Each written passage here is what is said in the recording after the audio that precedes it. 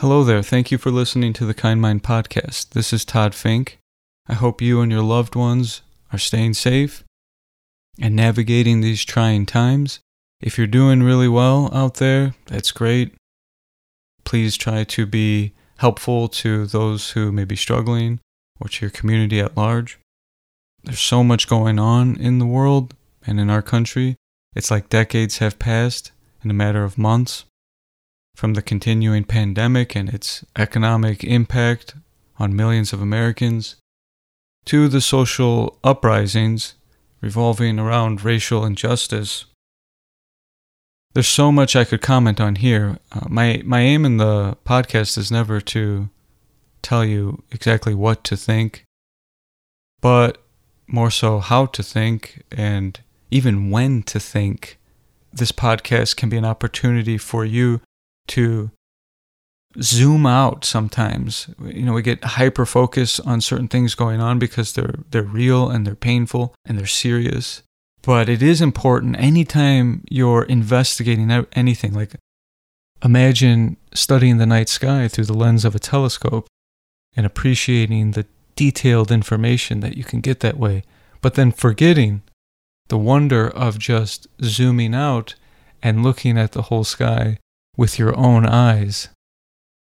I feel like meditation isn't necessarily tuning out. It could be considered zooming out, taking the broadest view, just pure, open, expansive awareness. And I think it's good to have that balance, to know when to go deep. Sometimes people aren't doing either. They're not zooming in and they're not zooming out. They're just taking everything as they receive it at that level.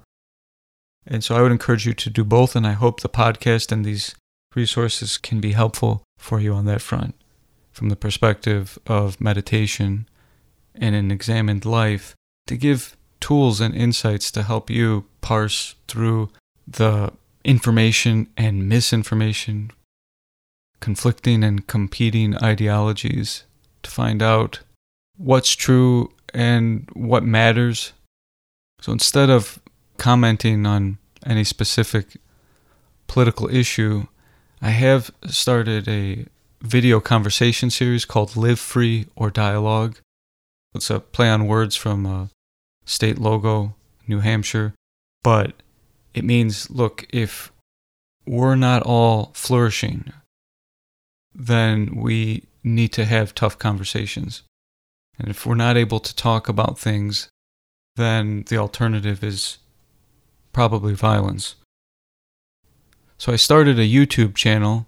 Just search Michael Todd Fink on YouTube. Please subscribe to that channel and help it to grow. You can find the Live Free or Dialogue series there. And also, I'm uploading more videos about fullness.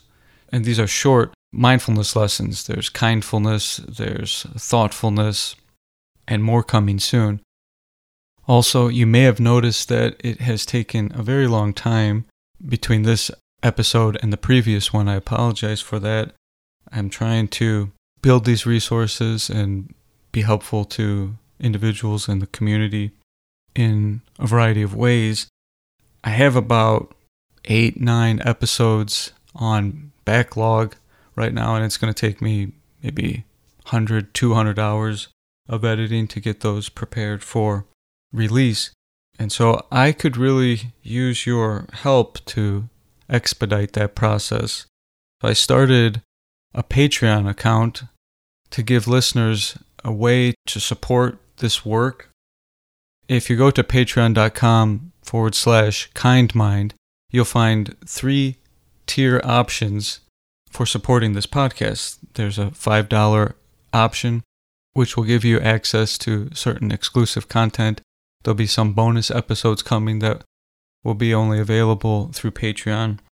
There's a $10 option, which will give you that plus access to the Kind Mind Studio on my website, which is password protected. You'll get the password, and there you'll find more than a dozen guided meditations based off the lessons in mindfulness that you hear in these episodes. That page is going to expand to include wisdom stories for bedtime, some of my favorite mystic poetry, and books that changed my mind. I'll be putting a reading list together there along with ways to access or purchase that book. And I hope to build other resources in there as well. But you'll only have access to that if you are a patron through Patreon. And then there will be a $20 option, and you'll get everything in the previous tiers, plus an unlimited pass to any of the Kind Mind gatherings where podcast episodes are recorded. Previously, they were in person. We had a monthly one near Chicago at the Hyatt Regency Hotel, but now they have been virtual. And there's a meeting coming this Tuesday, July 28th at 7 p.m. Central Time. You can find the details for that on my website, but if you become a patron at the third tier, you'd have access to that meeting and all future ones, in person or online. And the topic this coming Tuesday is the wisdom of frustration. Now, this episode is called What's Your Sign? And it deals in part with the concept of synchronicity, meaningful coincidences. I think I first got exposed to this idea as a boy reading the book Celestine Prophecy, and it's a fictional tale about a man who goes in search of insights in Peru, and one of these insights is that there are meaningful coincidences. I've had a lot of synchronicity in my life, and so have my parents, and my brother, and my band. It's hard to analyze scientifically because a lot of times coincidence and synchronicity has to do with the way that we feel about something, a particular event, or what we are thinking, or what we're dreaming. And it's very difficult to go back and look at what a person was thinking or dreaming. We have to rely on memory. So it's not like we can rewind the tape and say, oh, well, here's a transcript of the thoughts the person was having before this event. Let me give you a couple of profound examples from my dad. When he was in the Navy in the late 70s, abroad in Japan one night around 3 or 4 in the morning, he had a dream of his grandfather. He said something to the effect of, I'm leaving you. You're not going to be able to find me on this earth anymore. And my dad woke up distraught, and it was so real, so vivid. He says he can see him clearly to this day from that dream. And then later that day, he received a telegram informing him that his grandfather had passed. And he wasn't dying or in the hospital or anything like that. It was unexpected. And he actually passed at the time of that dream. Some years later, maybe mid-80s, my dad also had a dream about his mother. His mom was alive at the time, my grandmother. She came to him in a dream, and she was holding a rose. She said something like, Michael, when I leave, I want you to remember me with this rose. And he woke up, again, perplexed, but this time he was shivering. My mom also noticed that his body was very cold. He was like freezing. He didn't know what it meant, but nearly 30 years later, when my grandmother had cancer and was dying, he had the thought to move out to California, be in the area, and he found a job in Santa Rosa, California. Santa Rosa being Spanish for rose, Saint Rose. After she died, when the funeral came back in Illinois, my dad gave a little eulogy at the gravesite outside with a single rose, and he described his mother through that rose, the fragrance, the thorns, and he and his brothers and sisters thought it was so poignant and so accurate of an analogy. But at that time, at that spot, it was freezing. It was about 20 below zero. And so he really was shivering while holding this rose. How do you explain those things? Dreams aren't objects you can hold in your hand or look at under a microscope. I don't know.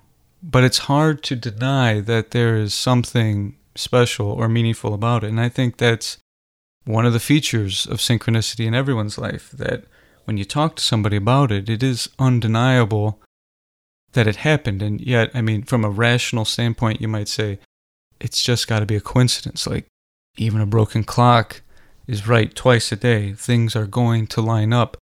But from the point of view of the person having the synchronicity, it's really hard to reason away as merely an accident. When I started a band with my brother right out of college, we spent a lot of time looking for other musicians to play with. We didn't know anybody. I moved to Illinois from DC to a new home. The only person I knew was my brother. So we didn't have really anybody to reach out to help us build a band right away. So we had to spend time going to concerts and venues and music stores even. We made flyers. Back then there was very limited connection through the internet. There was no social media. And we tried looking in the regions near Chicago, but we were unsuccessful. So I told my brother, I said, we keep going in that direction. Maybe going in a rural direction opposite of Chicago, we might find somebody that has less opportunity to play music and would be interested in teaming up with us. He said, yeah, that's a good idea. So we just got in the car and we drove south to the next town, about 20 miles away. We had no plan. We were just going to go town to town, inquiring about where people who played music might be hanging. And we stopped and got gas in that town. I asked the clerk there if he knew of any music stores in the area. He said, what you looking for? You need strings or picks? And I said, no, looking for musicians. He said, oh, really? What type of musician? And I said, well, maybe a drummer, keyboard player. He said, well, you're in luck, because I'm both. And he said, I'm Matt. We said, all right, Matt, well, we'll take this as a good sign. When can you get together with us to jam? And he said, I'm free tomorrow. And he came over to our studio the next day, and we hit it off, and we became a trio called Stone Samadhi. And we had a ton of fun. He eventually moved into our band house back then, and we brought in another musician, become a four-piece, and we did some of our first touring. But it was all based on a coincidence, and the very first person we met in this new search, where we just tossed it up to fate. Eventually, we got into folk music and launched the Giving Tree Band. Our band has toured all over the country and some other parts of the world. And we have had some seriously odd encounters and hard to explain experiences out on the road. I'll just tell you one that stands out to me. We had a show in Stillwater, Oklahoma one year, and we got into town fairly early, so we had some time to ourselves before we had to start setting up for the show. So I went my own way and found a coffee house to sit down, do some work, and read. And then I noticed a very large man. His arms were like the size of my legs, and he was carrying a lot of stuff, so he probably appeared homeless to me. And he made his way near my table and asked if he could sit down, and I said, yeah, sure. And we started talking, and I could quickly tell that either this person has mental illness, maybe like schizophrenia, or there's something else going on that didn't feel quite right to me. But his main point was that he was not a human being. He would come back to being a blue jinn, is how he described it, like a genie from Middle Eastern mythology. But what was interesting to me was that he talked a little bit about spirituality, mysticism, and meditation, some techniques that I was practicing at the time. It gave me new things to think about. So, I actually found it beneficial, as odd as he was and as unhealthy as he may have seemed. But the story doesn't even end there. So I left, we part ways, and then this person finds, his name was Victor. Victor finds eThink. And they have a conversation. My brother thinks the conversation is so interesting that he asked Victor if he can record it so that he can show me later on, which he does. He's like, you won't believe this guy I was talking to and the things he was saying. I recorded it for you. And I said, well, I had an interesting conversation as well, and it took a bit to realize we were talking about the same person. Then our drummer, Zachariah, who we call Z, was over in a grocery store getting some snacks, and that's where he met Victor. Now, mind you, Stillwater's small, but it's not that small. And then they had a meaningful exchange that really touched Z. After the show, he encounters Norm and then Charlie, our bass player, sitting outside of the venue late at night. And Victor helps him through something emotional that Charlie was holding on to, and he said he felt this great release after talking to Victor about it and after Victor put his hand on him to comfort him. And even that is not the conclusion to the series of odd coincidences and chance appointments between Victor and the only people I knew at the time in Stillwater. My brother and I talked to the owner of the venue, who's been there for decades. Described Victor to him. Said, no, I've never seen or heard anybody like that, and I know anybody unusual in this town. The next day, the band heads out and continues on tour. And a few days later, I get an unexpected phone call on my cell. I don't normally answer numbers I don't recognize, but I did this time, and it was none other than Victor. I hadn't given him my number, but he somehow found the only other person that I knew well in the town, a friend of mine, Rachel, who was finishing her doctorate at Oklahoma State University at the time. And because she thought it was so bizarre that the stranger would approach her saying, he knows me, Todd from the Giving Tree Band, and believes that she would know how to help him get in touch with me, that she felt it was okay to give him my number, and we had a good laugh about that. So then we talk on the phone. And he also draws this symbol for Rachel and says, this will protect you. She doesn't think much of it at first, but then sort of like how people see the Virgin Mary and their toast or whatever, she starts seeing this symbol in like her pancakes. And she even took a photo of it and sent it to me, and alongside the picture of the symbol that he drew for her. So to this day, we still don't know how to explain all of that to ourselves, but it makes for a heck of a story. We actually just talked about it recently because she brought it up, and I happened to be working on the podcast at the time, which is another funny thing because the whole time I've been editing this episode, all kinds of interesting coincidences have happened while I'm working on a podcast about coincidences. One more real quick. Recently, while I was editing this, I got a message from a listener who was seeking clarification about a story I told in a previous episode on climate change, and I was curious to know how she discovered KindMind. And she replied that it was during her study abroad a year ago in Europe. She was searching for information about meditation and something to give her guidance at the time. And we came to make the connection that she had graduated from a small liberal arts college outside of Philadelphia, and that happened to be the school that I spent the second most amount of time during my college years after Georgetown, because that's where my girlfriend at the time attended school. And we met in Europe on our study abroad exactly 20 years ago. And just like my girlfriend did after graduating from that school, she's moving to DC for a job.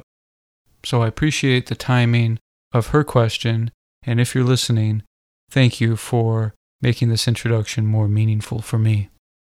So the last thing I'd like to say is that throughout this episode, you will occasionally hear me refer to The Tempest, which is a storm, but I'm actually referring to a short story by that name, written by author and mystic Khalil Gibran, which I read in its entirety to the group the night of this episode's recording back in March or April. but I chose not to include it here because it would have added an additional 20 minutes or so, and I didn't want to take that long to get to the core of the topic. But I would encourage you to look that up and read it yourself if you can. Otherwise, I'm going to add it to the Kind Mind Studio along with other wisdom stories. So if you're a second tier or higher patron on Patreon, you'll be able to access that. But it's essentially about a young man. I think it's a semi-autobiographical account of Gibran, and he is trying to win the favor of a mysterious hermit in hopes that he will reveal some of his secrets to him. And he brushes him off a number of times until Gibran is trekking near the hermitage of this mystic in the mountains of Lebanon, and a powerful tempest ensues, and he seeks refuge at the hermitage of Yusuf, the one who has renounced the world, and he has no choice but to take in young Gibran. And from there, some wisdom is transmitted from the teacher to the student.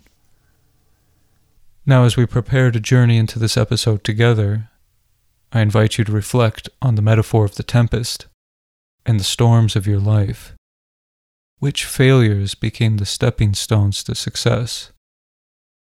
How have previous setbacks led you to the right path?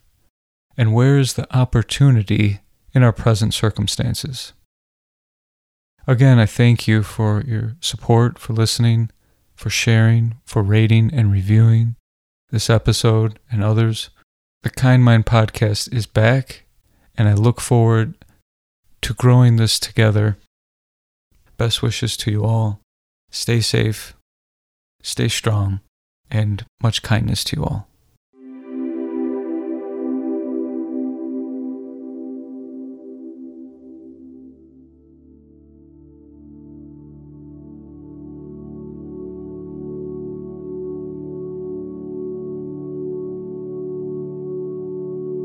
I think Carl Jung was the first one to coin that word synchronicity. In his words, it's when separate events are not causally related, but they have significant meaning for the person or for the observer. I've been telling you all kinds of synchronicities of my life throughout the podcast and these talks. So if you want to hear some of the major ones from my life, the episode called Unlost in Transition, I highlight like 2 or 3 that resulted in me doing what I do in life. But let me give you a simpler example of a synchronicity. Coincidences that you cannot find an obvious causal connection for. I mean, think of the times in your life or the conversations in your life where you've said, what are the chances of that happening? That's probably an example of synchronicity. So some years back, my great aunt called my mom. My great aunt's 91 or 92. The younger sister of my grandmother, my mom's mom. She said, I had a dream about my sister, your mom. And so they were talking about that. And some of you know that my grandmother died after a heart procedure and was administered the wrong medication. And it was covered up by the hospital. 6 months later, one of the nurses leaked the truth to a journalist who reported the story to my family. And then we were involved in a long battle for justice and to bring the truth out about our grandmother's wrongful death. When my great aunt was telling, I call her grand aunt, it's grandmother's sister. My grand aunt was telling my mom that what was being told in the dream by her mom, Louisa, my mom heard on the radio at the same time, she was in the car, this song called Louise by Bonnie Raitt. I'd never heard that song, and my mom had never heard that song. But the premise of the song is that Louise died a wrongful death. Louisa was my grandmother's name, but everyone called her Louise in English. So my mom heard that, and then she heard it again that same day, even though she'd never heard it in her life. Then she tells me and my brother, do you think that's synchronicity? Do you think my mom is trying to communicate something to us or to her? I don't know. It's strange. What are the chances? We're in the airport at the time. we're holding our guitar cases near the terminal, or my banjo, my brother has his guitar. And a woman walks up to us and says, I see you guys got instruments. I'm also a musician. Just wanted to tell you that if there's one song that I would highly recommend you learn how to play, if you haven't already, it's Louise by Bonnie Raitt. So that is what I think of as synchronicity, when there are these seemingly random events and they all happen in some mysterious way. But what is behind it and what does it mean? We extracted our own meaning from that. I think that is up to the individual to ascribe your own meaning based on your values and based on your purpose. And in some cases, these synchronicities can actually reveal your purpose. I had mentioned before, we don't find our purpose. Our purpose finds us, but it has to find us living purposefully. So we need to be aware when these things happen and respond in the way that feels aligned with what we care about the most. I want to talk about how synchronicity connects to purpose, because I think ultimately synchronicity may be the key to success in life. Through our ego and our pride, we may think, oh, I worked really hard and that's how I succeeded or got this opportunity or beat out the competition. But that may just mean that a person is not in tune enough with the coincidences of life that made it possible for that success. And ultimately, it may actually be synchronicity that is the secret to success. But let's look at purpose. The word purpose has two parts, per and pose. Pose means to pause, repose, which is to rest, or pausar, which meant to pause in Latin. So repose would be to pause again, but purpose means to pause in the future, because per or pro is forth, to pause forward, somewhere forward. So one way to understand purpose is that which will give you rest in the end.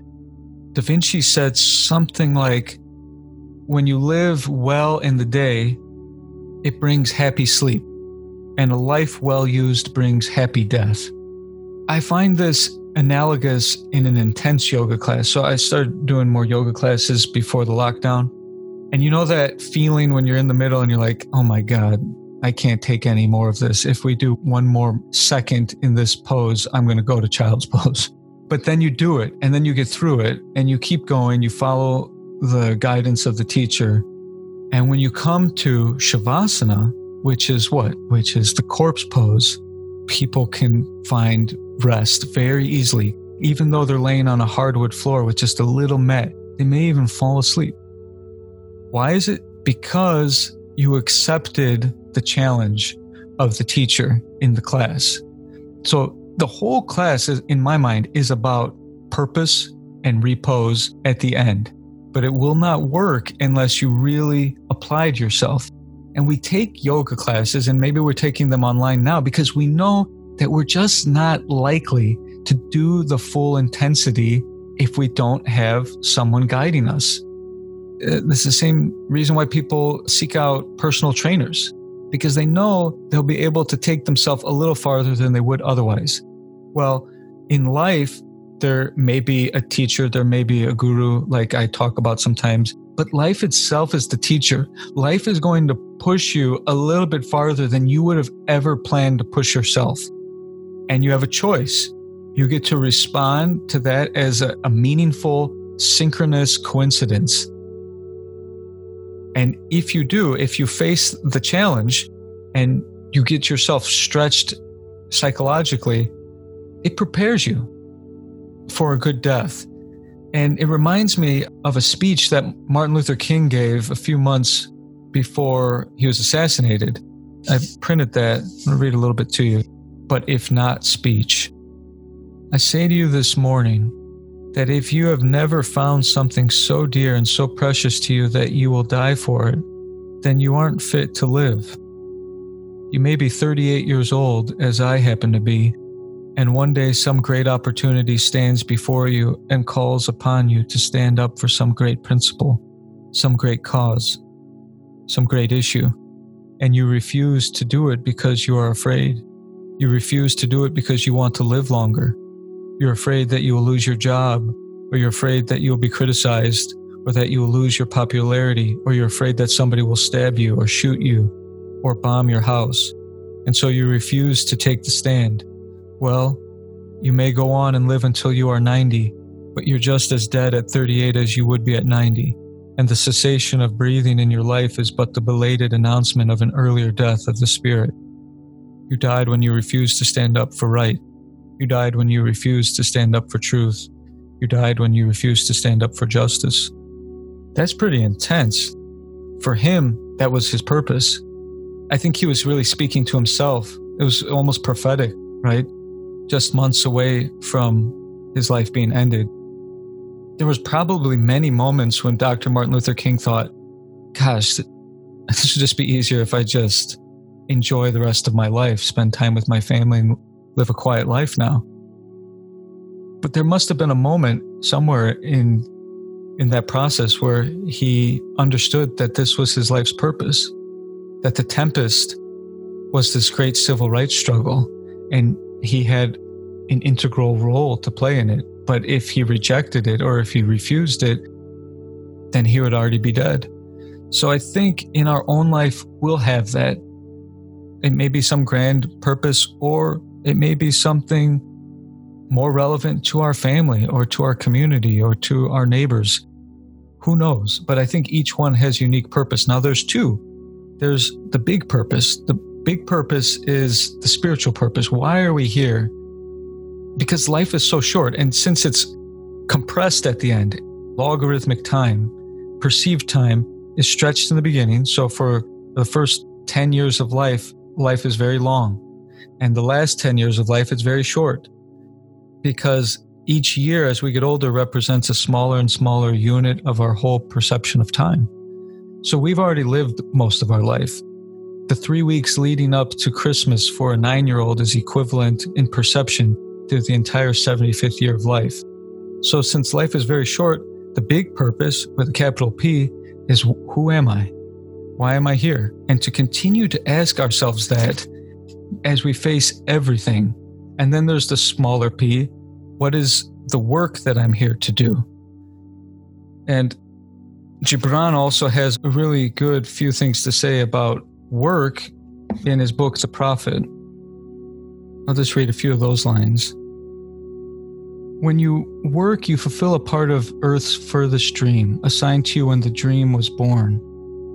And in keeping yourself with labor, you are in truth loving life, and to love life through labor is to be intimate with life's inmost secret. But if in your pain you call birth an affliction and the support of the flesh a curse written upon your brow, then I answer that naught but the sweat of your brow shall wash away that which is written. You have been told that life is darkness, and in your weariness you echo what was said by the weary. And I say that life is indeed darkness, save when there is urge, and all urge is blind, save when there is knowledge, and all knowledge is vain, save when there is work, and all work is empty, save when there is love. And when you work with love, you bind yourself to yourself and to one another. And what is it to work with love? It is to weave the cloth with threads drawn from your heart, even as if your beloved were to wear that cloth. It is to build a house with affection, even as if your beloved were to dwell in that house. It is to sow seeds with tenderness and reap the harvest with joy, even as if your beloved were to eat the fruit. It is to charge all things you fashion with a breath of your own spirit. And he who seizes the rainbow to lay it on a cloth in the likeness of man is more than he who makes the sandals for our feet. But I say, not in sleep, but in the over-wakefulness of noontide, that the wind speaks not more sweetly to the giant oaks than to the least of all the blades of grass. And he alone is great, who turns the voice of the wind into a song made sweeter by his own loving. Work is love made visible.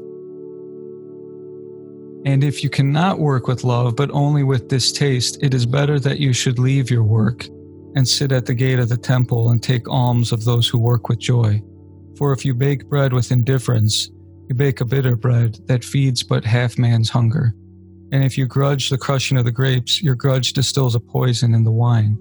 And if you sing, though as angels, and love not the singing, you muffle man's ears to the voices of the day and the voices of the night. So it doesn't matter what our work is. What matters is that we do it with love. I've said before that if you can't do what you love, you have to practice loving what you do. And I think we can do that if we are very present and we treat every little thing as an opportunity to bring love into manifestation. So whether I am texting a little note or waving at a person or holding the door for somebody, if it's all mechanical, then life will pass in this robotic way. But as soon as we make each activity an offering, then everything that we do is charged with love and it brings meaning. And it doesn't matter if it's some great purpose or some small purpose. What matters is how much love we put into it. Then purpose has another definition, which is to design. So what is the purpose behind this building? What is its grand design? What is the purpose of our life? Mark Twain said the two most important days in a person's life are the day you're born and the day you find out why. This time, it's not the why I was talking about last week, the ultimate cause of things. The why means the purpose. You find the purpose. But think of this word design for a moment. We talked about synchronicity as being the coincidences that become signs in our life about which way to go to travel. So, design, remove the signs, the synchronicities, collect them, put them together, find the meaning in that, and you will get the ultimate design of your life. The other thing I was saying with accepting the tempest, there'll be big tempests like this, there'll be small ones. If you bring this attitude of purpose to every up and down, you'll find that there's another sign in there. When we had this lockdown, naturally, like so many other people, I lost lots of work, had to cancel our retreat in New Mexico, which would have just concluded yesterday. Many of us feel sad about that because it would have been wonderful to be in the desert together. And then I've had some struggles here and there with different people to try to come to an understanding about all of this lost work. I'm not talking about the participants, I'm talking about the business partners. So in some cases, it didn't turn out the way I had wanted or would have expected. At first, it triggered anger in me and frustration. And then I stepped back and I meditated and I thought about my purpose. And as I reflected on all of the obstacles that arose, I suddenly saw a new way, a better way to do the work that I'm doing. And when I added up everything that I had lost in this process, and I compared that to what I had learned, I thought for sure what I have learned, I can't put it all into words right now, but it'll unfold in time, is more valuable than what I lost. I would pay that amount to have the insight that I got from this. If we bring that attitude to money, especially, you won't have a low frequency around money. Have a high frequency around money, especially small amounts. There's a quote that if you lend your friend $20 and you never see him again, consider it the best $20 you've spent. So it depends on the attitude. And when we're trying to cope with staying in our homes, a friend of mine reminded that Anne Frank and her family had to hide in the attic for 2 years. And she was saying how people are having a hard time spending 2 weeks mostly confined to their homes. And their family spent 2 years trying to avoid death. And then tragically were discovered by the Gestapo. They were there from 42 to 44. And in that tempest of the Holocaust, Anne Frank had a wider purpose and left us with this journal of observations of what it was like to be in that kind of crisis. And it's been translated into dozens and dozens of languages all over the planet. But there's another story from the Holocaust, which became a book known as Man's Search for Meaning by Dr. Viktor Frankl. He spent 2 years in a concentration camp, and the book largely narrates some of his intense psychological experiences on these death marches and so on. And everyone in his family died, his wife and children. I think he had children. And then he survived those 2 years, and he lived another 50. And his whole mission for the rest of his 50 years of life was to continue his work as a psychiatrist, but he developed a specific kind of therapy known as logotherapy. Logo in Greek means meaning. So he helped people find the meaning in their tragedy. Like Nietzsche said, if a man knows the why, he can endure anyhow. There is one passage from Man's Search for Meaning that stands out to me so much when he's describing being on a winter march with very little clothing and freezing with his fellow prisoners. And he believed it was at that time that his wife died in another camp. And he describes a vision of her, this luminous being, and she's smiling at him. And then he wrote about what was revealed to him, and he said, I printed this: "A thought transfixed me. For the first time in my life, I saw the truth as is set into song by so many poets, proclaimed as the final wisdom by so many thinkers. The truth that love is the ultimate and the highest goal to which a man can aspire. Then I grasped the meaning of the greatest secret that human poetry and human thought and belief have to impart. The salvation of man is through love and in love. I understood how a man who has nothing left in this world still may know bliss, be it only for the brief moment, in the contemplation of his beloved. In a position of utter desolation, when a man cannot express himself in positive action, when his only achievement may consist in enduring his sufferings in the right way, in honorable way, in such a position man can, through loving contemplation of the image he carries of his beloved, achieve fulfillment." These are the most extreme tales of synchronicity and purpose. But ultimately, it comes back to how we want to show up in the world. A poet named Rabindranath Tagore, one of the great influences in my songwriting, said that I slept and dreamt that life was joy.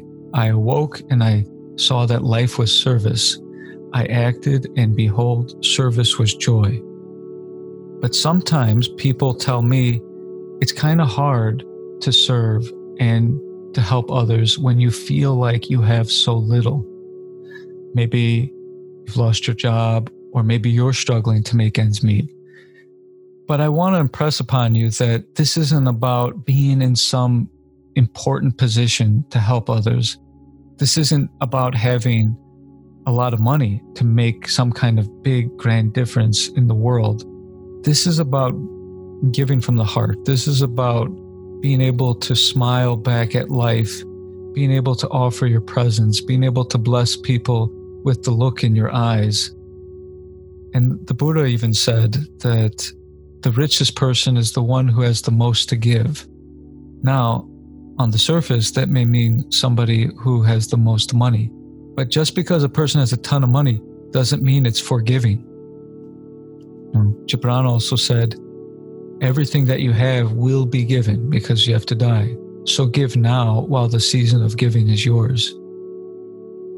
But a person who has very little in terms of material wealth may have a tremendous amount to give in their heart. And you know that you have that. You feel it. You know that there's so much love inside of you that you want to give to others and to bless others with. So all that means is that you have this great wealth within you. Let it out in whatever way is natural. And don't limit it to a certain pathway like gifts and so on. I'll conclude with 4 ways to connect the dots of synchronicity and your purpose. The first one is to just simply be receptive. If you have strong beliefs about yourself, about the world, well, it'll be very hard for you to cultivate this awareness of coincidences. You may remember the book Celestine Prophecy. I read that as a kid. One of the beginning parts of it was about coincidences, and that really kind of resonated with me. Like, oh yeah, I have noticed coincidences. And that got me going deeper into other spiritual texts. I've also noticed in my life, when I have felt the most lost, the strongest synchronicities occurred. Now I have smaller ones. And so I have to find it within myself to stay true to my path, to be authentic. But when I was younger and I was lost, you could say, or more out of alignment, it was like really magical things seemed to be happening to shake me out of my disillusionment. So I just want to say that as you become receptive, that doesn't mean that some miracle is going to happen just because you're patient and open. And if it has come when it needed to shake you into place, don't demand that it continue to happen just so that you'll stay authentic to yourself. You shouldn't need all of that reinforcement just to be the person that you intend to be, but be receptive. And then secondly, become mindful of your thoughts as events themselves, and then observe events as your thoughts. Because as you meditate, you'll come to realize that you actually do not know the next thing you're going to think. It's as much of a mystery as what's going to happen in the world.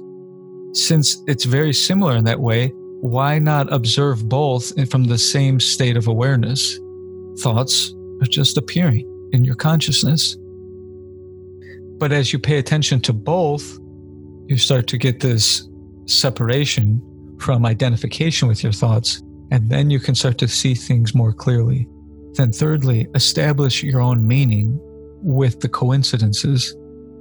Let it become some kind of guiding influence in your life, some kind of wind, and your values are the sails that catches these coincidences and propels you forward. And then the last one, I'm borrowing from author Robert Moss, who wrote a book called Sidewalk Oracles, and that is marry your field. This doesn't mean like marry the occupation that you have. It means whatever it is that you would do if you weren't paid, whatever it is that would keep you up later at night to keep working on, to keep tinkering with, to keep investigating or exploring, whatever that is, that's your field. So that's part of your purpose. And when you start to get that sense of what ignites your passion, then marry it. Marry it means commit to it through the ups and downs. So like many artists that I work with will say, I go a long time with writer's block. So do married people. They go through long periods of time where they don't know how to communicate it. And then other times when they're really on the same page. But you don't just give up just because there's some challenge in theory, right? Unless it's really dysfunctional. But in general, marry your field. And then there's this quote from W.H. Auden: "The poet marries the language, and out of this marriage, the poem is born." Even the best gardener cannot say to the sun, "Shine more," or say to the clouds, "Rain today." All he or she can do is prepare the field. Where all these coincidences emerge is something yet to be understood. Maybe it's something subtler than time and space. Maybe it's something like the Akashic field that's talked about in the East. Or maybe it's the morphic resonance that thinkers like Rupert Sheldrake have talked about. Or maybe it's the implicate order that quantum physicist David Bohm talked about. Maybe it's like a hologram, seemingly having parts, but all the illusion of one light. And so, of course, there can be coincidences because there's not really the separation that we believe there to be, or that our senses tell us there is. Or maybe it's beyond all of that.